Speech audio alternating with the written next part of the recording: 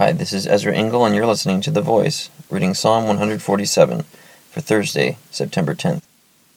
Praise the Lord. How good it is to sing praises to our God! How pleasant and fitting to praise Him! The Lord builds up Jerusalem. He gathers the exiles of Israel. He heals the brokenhearted, and binds up their wounds. He determines the number of the stars, and calls them each by name. Great is our Lord, and mighty in power. His understanding has no limit. The Lord sustains the humble, but casts the wicked to the ground. Sing to the Lord with thanksgiving. Make music to our God on the harp.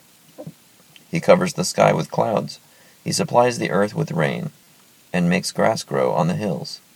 He provides food for the cattle, and for the young ravens when they call. His pleasure is not in the strength of the horse, nor his delight in the legs of a man. The Lord delights in those who fear Him, who put their hope in His unfailing love. Extol the Lord, O Jerusalem. Praise your God, O Zion, for He strengthens the bars of your gates, and blesses your people within you. He grants peace to your borders, and satisfies you with the finest of wheat. He sends His command to the earth. His word runs swiftly. He spreads the snow like wool, and scatters the frost like ashes. He hurls down His hail like pebbles. Who can withstand His icy blast? He sends His word, and melts them. He stirs up His breezes, and the waters flow.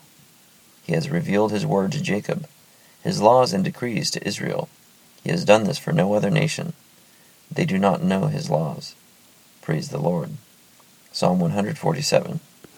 So this psalm is talking about reasons why God can be praised. All the things that He does for Israel, Jerusalem, and all the things that He does with nature, with weather events. Thank you for listening to The Voice.